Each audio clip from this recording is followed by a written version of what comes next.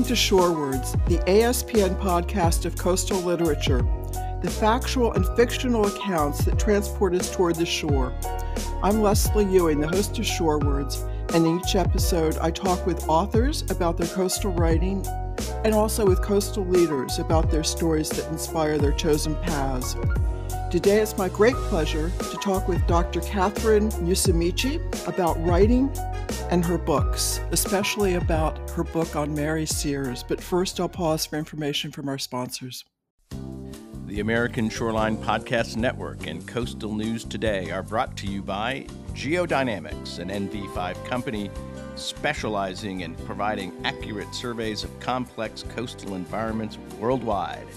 Driven by marine geology, coastal science, and remote sensing, our researchers use the latest technology to provide meticulous data products to support our clients and answer their toughest questions. Geodynamics carefully designs and executes a variety of hydrographic, geophysical, sub-bottom, and near-shore surveys using our fleet of customized vessels and sensor configuration. You can find us at nv5geospatial.com.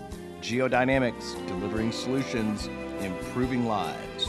Be sure to subscribe to the Coastal News Today Daily Blast newsletter for our latest updates from around the American shoreline. Like what you're hearing and want to support the network? Sponsorship packages are now available. Go to coastalnewstoday.com/advertising to learn more. Dr. Musumeci, or Dr. Kate, as I know you go by for many of your patients. Your early writing has been about trauma surgery, trauma care, and pediatric surgery. What led you to take this giant leap into World War II marine scientists and especially Mary Sears? Well, good morning, Leslie. That's an interesting question. And in my second book, Hurt, which is a history of injury care, what I discovered was that almost all of early injury care related to treating victims of combat. And I spent quite a bit of time researching the war, starting with the Civil War, working my way through World War I and then up to World War II and Vietnam. And what I discovered is that World War II was such a major event in our nation's history that touched just about everyone's lives here. And I knew I wanted to write about World War II, and it was just a matter of finding the right person and scenario in which to do so. And so with Lethal Tides, I guess you found your person and your scenario. Well, that's true. I was reading a book called Women Warriors, which was about several women in World War II, professional women. And I was actually researching someone else, but when I came across the story of Mary Sears, I was just amazed by everything she had done, starting with the fact that she trained to become a marine biologist in the 1930s, when it was just about impossible for a woman to break into that male-dominated field. And about that time, I got together with my father, who had been a 17-year-old sailor during World War II. And I discovered in taking his oral history that he had fought at several of the major battles in the Pacific that Mary Sears had provided oceanographic intelligence for. And so that intersection, I just found that irresistible, that I would have to dig in further and learn more about exactly what she had done and how she had gone about doing it. So your book is this wonderful weaving together of her story, the story of many of the other marine biologists who became oceanographers, who became so critical to the war, plus a lot of the naval history that was going on, which I guess you started at this through the trauma care that came from that, but which did you find more compelling as you were going along? Well, I think they are all very interesting stories. The way Mary Sears came out of a a childhood where she was supposed to become a debutante, but then her mother died when she was 6 years old, and her father remarried a school teacher, and that kind of sent her down an academic path. That was very interesting to me. And of course, I had no idea that oceanography was just coming into its own as a professional science during World War II. But I would have to say the most riveting, dramatic part of the story has to be how the amphibious forces were thrown into this war. It really had not fought in any major conflict before World War II, and had to get up to speed in terms of equipment and expertise, and gaining some knowledge about this new aquatic battlefield that they found themselves in. And it is so interesting to think, because that was the first form of global travel and transport, was to go by ship. And yet that type of shipping was done at ports, at identified areas where you were welcome for the most part.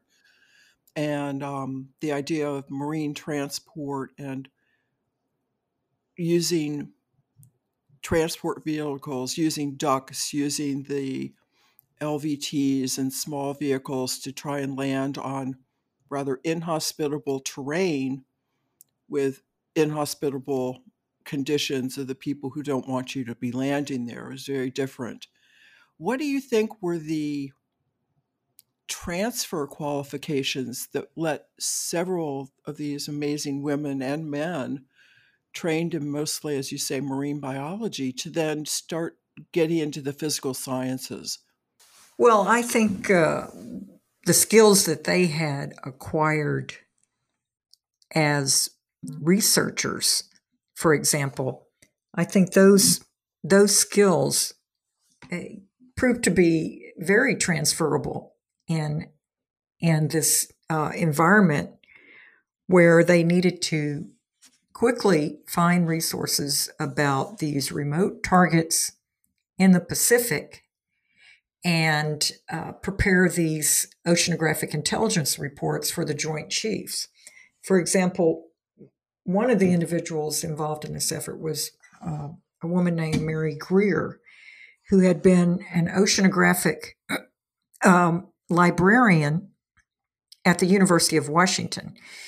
And she wasn't just any librarian. She was probably the best qualified oceanographic librarian in the country. And she was one of the few people who had compiled an oceanographic index on the Pacific. So that was a very valuable resource in an age where there were no computers, no ability to Google anything, nothing was digitalized. So she had compiled this oceanographic index with articles about very remote places and every resource that had been printed on them. And that proved to be very valuable, but it also, she had accumulated a database, not only in this book, but in her head, so that when she heard of these targets, these military targets that she would be working on, she knew where to go to get more data on them. She was a very interesting character, a very interesting person, I should say. I would expect someone's going to read your book and decide to do a second book about her and her then future concerns, because she was identified as potentially being part of the Communist Party. Right. She had a brother-in-law that was a member of the Communist Party there in Washington. She herself denied being a member, but there was no question that she had contributed to various campaigns and other things that tied her to the Communist Party. Yet she was still allowed to continue working on these classified reports. So that tells you how valuable she was to the mission. And not only that, Mary Sears said that she stated later in one of her oral histories that every week somebody was being investigated. It was just the thing that was going on then. There were a lot of national security concerns, and a lot of people had dabbled in, Communist Party or other fringe groups, and Mary Sears was always being interviewed about them. So it didn't change her perception of Mary Greer or her capabilities. You write about everyone, you use just their last names. I mean, you talk about Sears and Greer. Was that how they were referred to most of the time when they were working, or is that your predilection to use last names? I would say that was something that the editors had stipulated, that once we introduced a character, the style they wanted to follow, the format, was to refer to them by their last name after having introduced them. Great. And then I realized Mary Sears died in 1997, and you started writing this book maybe 5 or 6 years ago, which means it was many years after she had passed. Did you ever get to meet her before she died? No, I did not. You tell the story so much from her perspective in many cases, and talk about how she cared so much about things. How did you get that sense of her value system? Well, I had several sources. First of all, I traveled to Woods Hole, Massachusetts, and I went there to review the archives, and there were several boxes of information on Mary Sears, as you would imagine, since she spent her entire career outside World War II at Woods Hole. But I also met people that knew her. And I specifically met a woman, she and her husband had moved in with Mary Sears for several decades before Mary Sears died. And her husband had been a family friend of Mary Sears, and Mary Sears had been like an aunt to him and his siblings.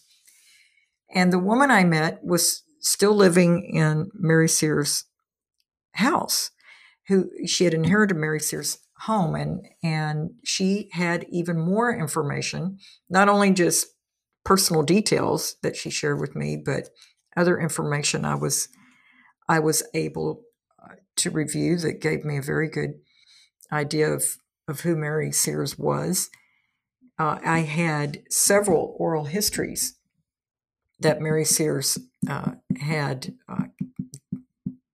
conducted, and they also illuminated who she was. And then there were a number of newspaper articles where she was interviewed after the war, just as a woman in oceanography, and she would give an interview and talk briefly about the war. So I found a number of different sources, and I was able to put together who I thought she was. Have you visited Mary Sears, the ship? And explain that to folks. Well, Mary Sears, the USNS Mary Sears, is an oceanographic survey ship that was named after Mary Sears. It was the first survey ship named after a woman, and this ship is active today. It is a ship that goes on various missions around the world and collects oceanographic data and uses that to support the armed forces. I may get the chance to see the USNS Mary Sears. I will be speaking at the Naval Oceanographic Office at the Stennis Space Center here in a month or two. And I think that the USNS Mary Sears is sometimes docked in that area. But I'll certainly find out more about it, because these are the people that direct where it is going and how the information is used. So that'll be exciting. Great. I wish you luck on being able to get on board the ship. And I think it's very fitting that while she wasn't really allowed to get on research vessels for much of the time she was doing research in the U.S., there's now a ship named for her. But she did get ship time, as you talk about in your book, and that was very critical to her being able to do the work she did later on. What's the origin of that idea that women shouldn't be on research vessels? Well, I think it goes back to mythology and Odysseus and the fact that women were perceived to be bad luck on ships for whatever reason.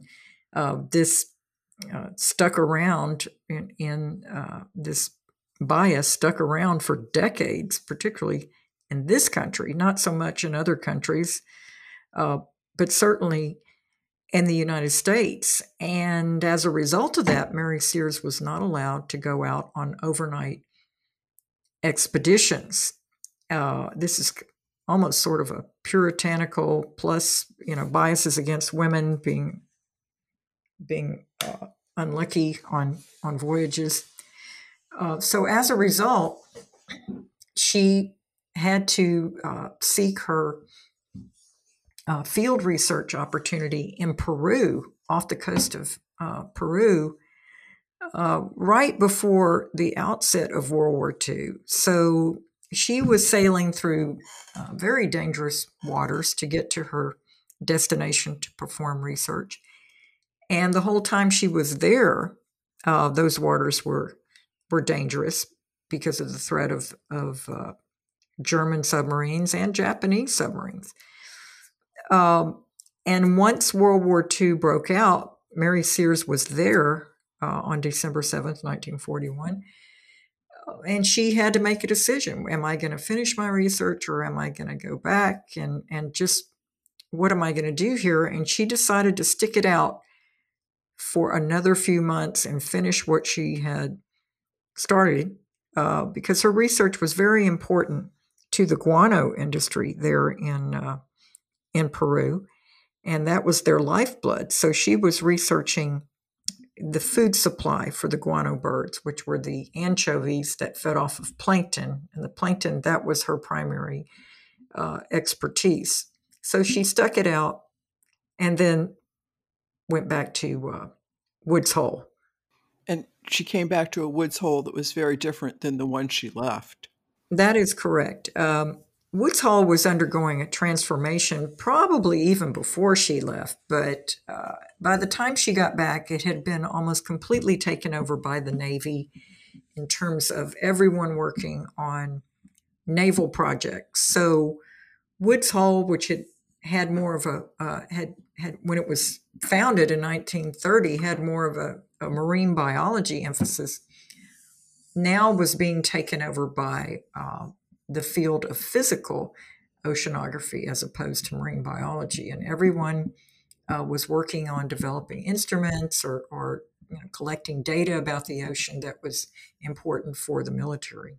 So many of the people who are important to her career, important to actually the outcome of the war, as it turns out, are people who are renowned in the field of oceanography to this day. I mean, Roger Revelle is the person you mentioned that she was brought in to replace so that he could go off and do the work he wanted to do, and she would be an adequate, or it turns out more than adequate person to take over dealing with the Joint Chiefs of Staff and answering questions and providing information that was needed. It was incredible to be reading about these people who are, for me, icons in the field of well, I'm a coastal engineer, but still the areas of oceanography and the work that we have today and we take for granted, all being developed in rapid form for the war efforts. She was a pretty amazing person, though, to pull together so much and just switch gears so quickly.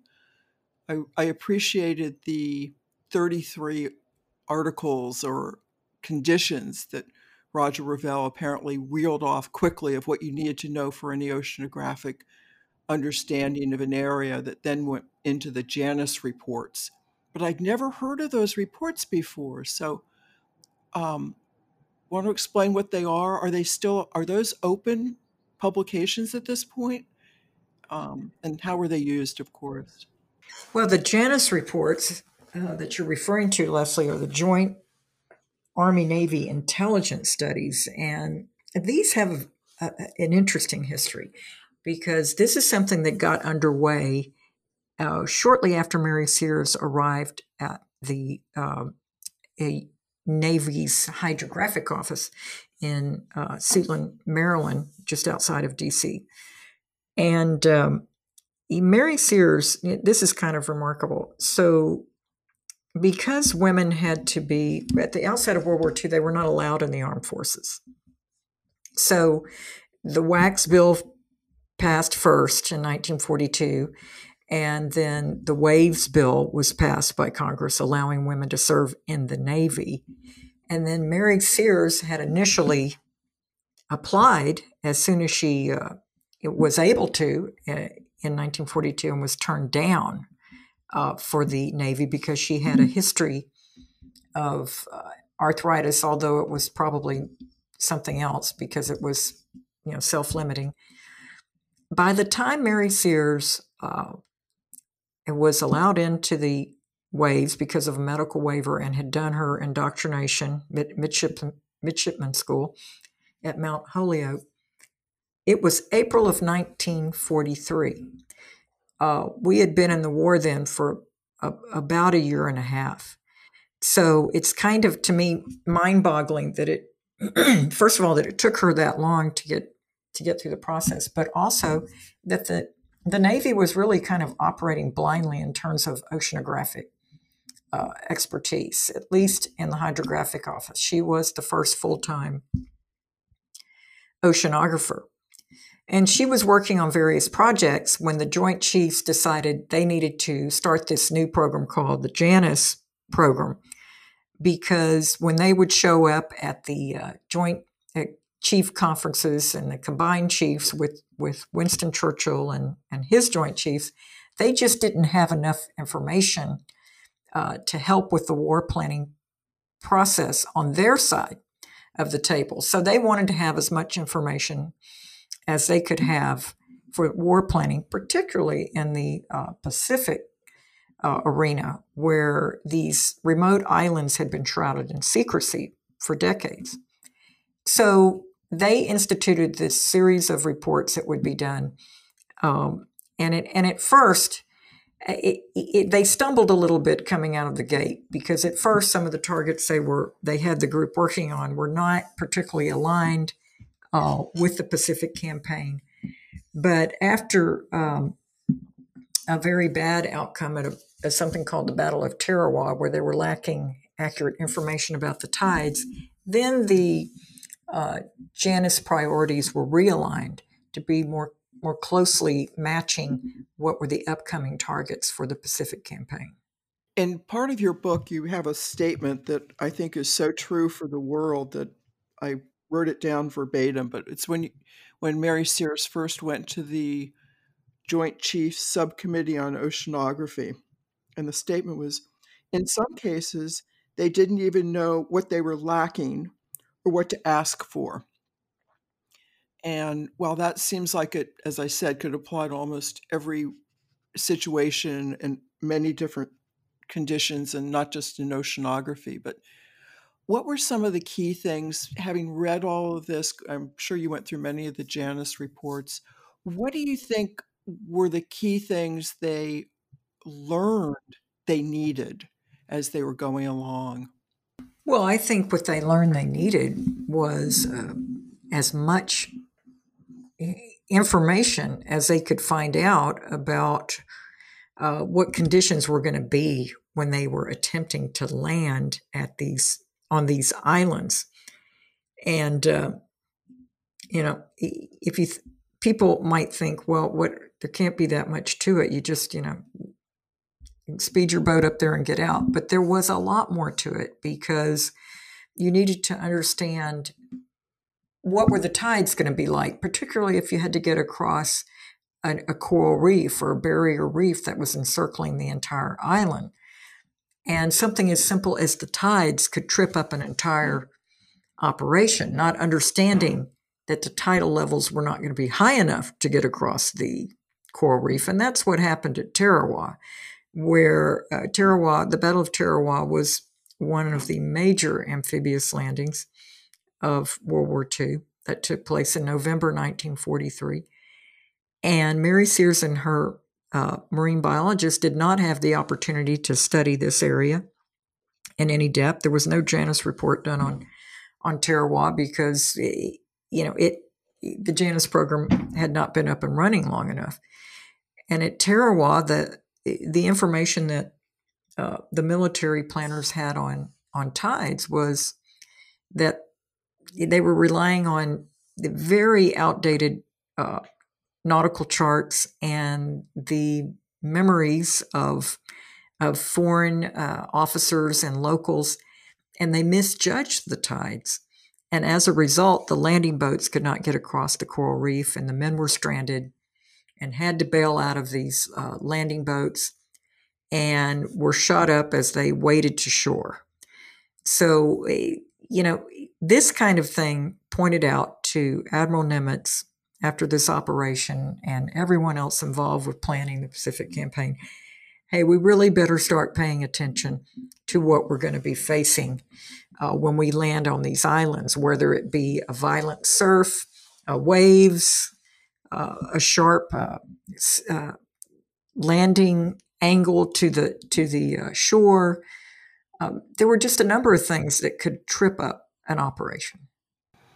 And one of the interesting things to me was the landing at Iwo Jima.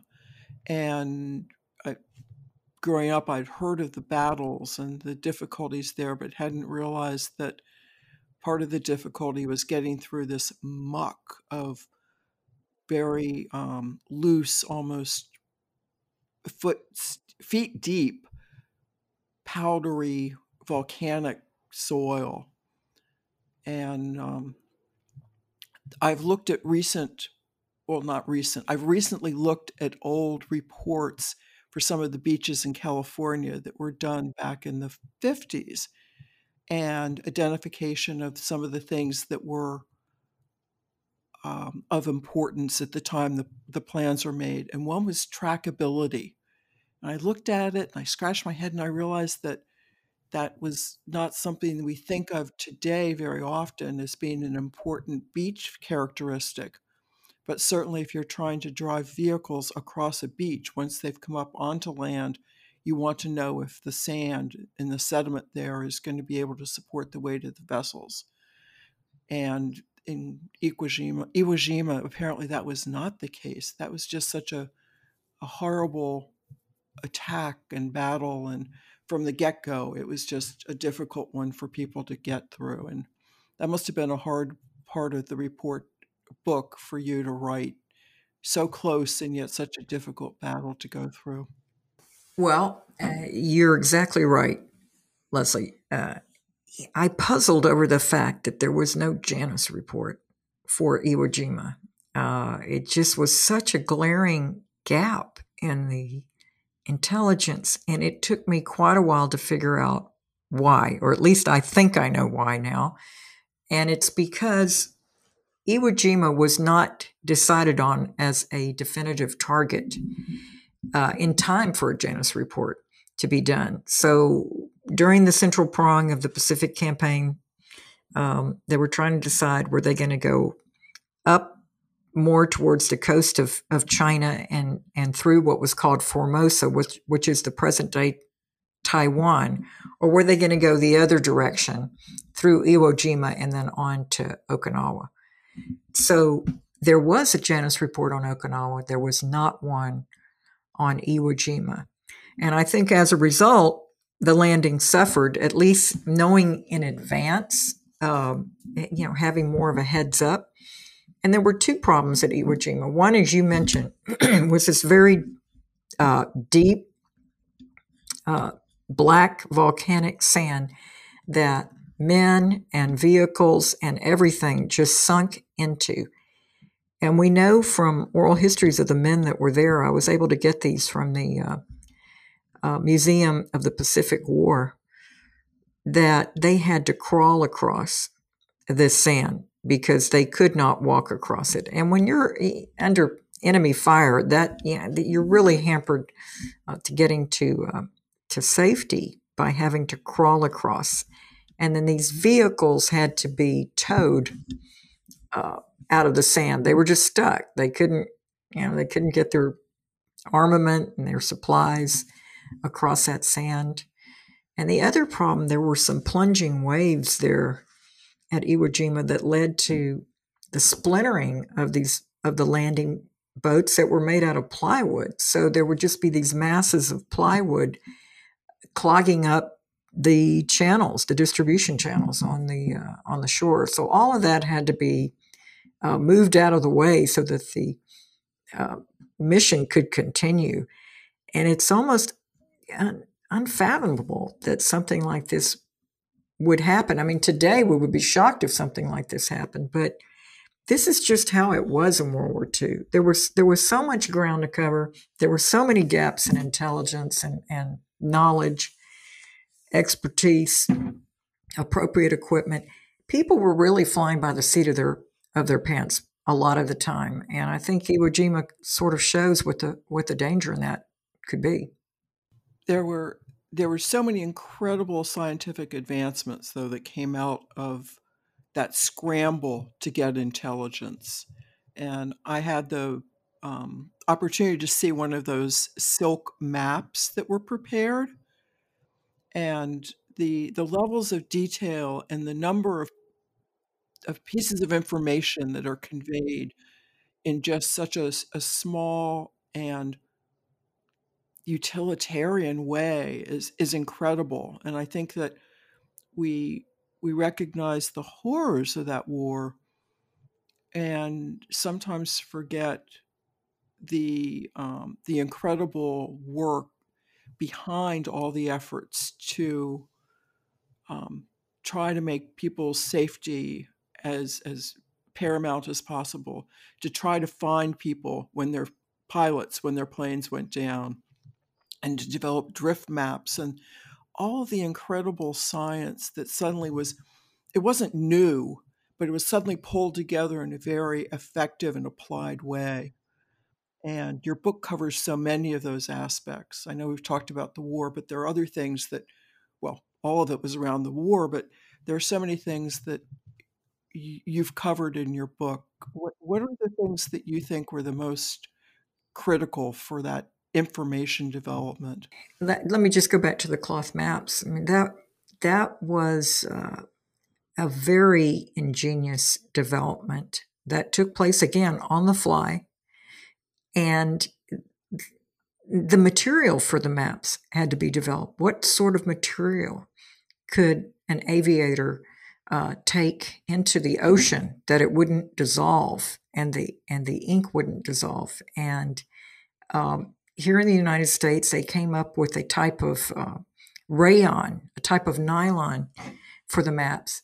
And then they had to figure out how to print on the maps, because if you can imagine printing on nylon or rayon, that would be very difficult. So they had to develop the right kind of ink and then the right kind of printing press to do this, and to do it on both sides. And it was pointed out that that was the kind of thing you would only spend that sort of resources and money and expertise on that sort of thing during a war, because you thought it was important enough to do, because it would never make economic sense to do it now. The demand for it would be so small. But at that time, more planes were crashing than ever because air travel was relatively new and the Pacific Ocean was so vast, and we had more aviators going down and winding up in these rafts at sea. So that was one thing that was pointed out. I think another thing that came out of the war that proved to be a very valuable oceanographic research tool was the development of the bathythermograph. And this bathythermograph was a very large, sort of cumbersome instrument, a couple of feet and heavy. It was used to measure temperature versus depth at sea. And this was important because in the ocean, there are layers of temperature change called thermoclines that are the layers where submarines can hide. So at the outset of the war, over in Woods Hole, they had a very primitive version of this bathythermograph, and scientists there worked to streamline it, make it more reliable, more efficient, and then men had to go out on ships and deploy this thing off the side of the boat, off the side of the ships, and reel it down into the ocean, drop it down into the ocean, and reel it back hundreds of times and collect these tiny glass slides out of a chamber that had been smoked with skunk oil. And then a little stylus would etch a very primitive graph on this slide. And these slides were then collected and they were analyzed at Woods Hole and at Scripps Oceanographic Institution. This information was exceedingly valuable to the United States in submarine warfare and in anti-submarine warfare when we were hunting for German or Japanese submarines. It was very dangerous information to try to collect. In the book, I write about a young man named Carl Wyant who was in the process of collecting these measurements off the side of a ship when his vessel was torpedoed. And he was very badly injured, and he and several other men had to deploy into a raft. And as a result, he did not survive this injury, and he essentially gave his life for the collection of this data that was very essential to the war effort. And there are so many stories of people just like Carl Wyant who took these risks to collect the data. And I believe people like Mary Sears and the marine scientists she worked with, they understood that people were taking great risks to collect it, whether it was deploying at sea and collecting these measurements or out on an oceanographic survey ship that tried to sneak in and get some information, or the frogmen who were the precursors to the Navy SEALs who would do these dangerous dives at night and sneak up to shore to check different measurements, or the aviators who performed aerial surveillance and took photos. And all of this data, all of it was information that Mary Sears and her group relied on and used to put together these amazing oceanographic intelligence reports. I really appreciate the human aspect you've brought to the analyses brought for World War II, and especially in the Pacific area. And I think the other part I really appreciate in your book is how nicely it was written. I really enjoyed reading it. I think our listeners will enjoy it. Lethal Tides is just an amazing accounting of a part of World War II that we don't necessarily consider as much as the fighting and the battles, but the preparatory work that was done beforehand that was so critical to being able to get to those remote locations. And then Lethal Tides has just gone on sale, which I'm sure is a great joy to you to hear. And you said your pub day was just last week, so it's very new, hot off the presses.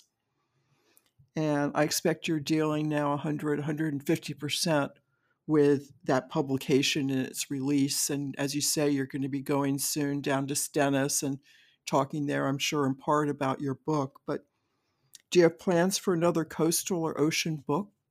What is your next project going to be?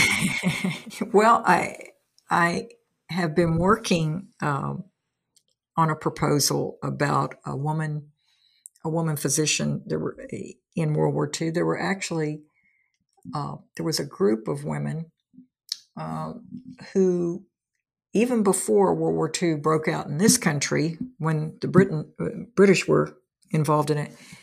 Of course, women could not serve in the armed forces, as I mentioned before, and these women physicians really wanted to be involved in the war effort. They would be working at hospitals where a group of men would go over, but the women were told, no, you can't go. The women physicians, but they might take women nurses, but they wouldn't take women physicians. And so a group of women were able to work through different channels and get over to the war in Europe. And so that's sort of what I am focusing on next. I like your attention to the women in these areas very much. As I mentioned to you in my first note, my mother was a mathematician and did mathematics during World War II as a Navy mathematician. And I've been inspired now to research a little bit more of her history after having read your book about Mary Sears. Oh yeah, I think you absolutely have to, because I think some of the best books about World War II are written by family members, and people write to me every day who have either written books about family members in World War II, or who have a connection to the war because of family members. So I think you really want to follow up on that, Leslie, and see what you can find. Well, now I'm retired. I think that means I've got time for these projects, but I'm not sure where. As I hear from everyone else who's retired, there's really not extra time. It's just sort of it's diverted differently. But this is a podcast, the American Shoreline Podcast Network, in fact. So I do have to bring this back to beaches as my final question for you. Do you have a favorite beach that you like to go to? Matter of fact, I do. It is in Port Aransas, Texas. Wonderful. Why do you like that so much? It is a beautiful beach. It has long stretches where you can walk. I mean, just for miles, it seems like you can walk up and down that beach. It's beautiful. It's not soiled in any way, which is unusual for Texas beaches. And the people are so friendly there. So I just really love going down to Port Aransas. Wonderful. Dr. Musumeci, it's been wonderful talking to you about Lethal Tides. I'm only sorry that we're not doing it as we're walking on your favorite beach in Port Aransas, but maybe next time. Maybe I'll come down to Texas and I'll see you there. Lethal Tides is an amazing book. It is now on sale. I hope that people will look at it and consider getting a copy. And thank you so much for listening to this episode of Shore Words. And it's been an amazing journey back into World War II and some of the origins or original foundational work in oceanography, and the story of the woman, Dr. Mary Sears, who was so critical to some of the work that was done, much of the work that was done, and the transfer of that knowledge to the people who needed it. Thank you so much. Thank you for having me, Leslie. It was a real pleasure. Till the next time, enjoy the coast and your view of the shore.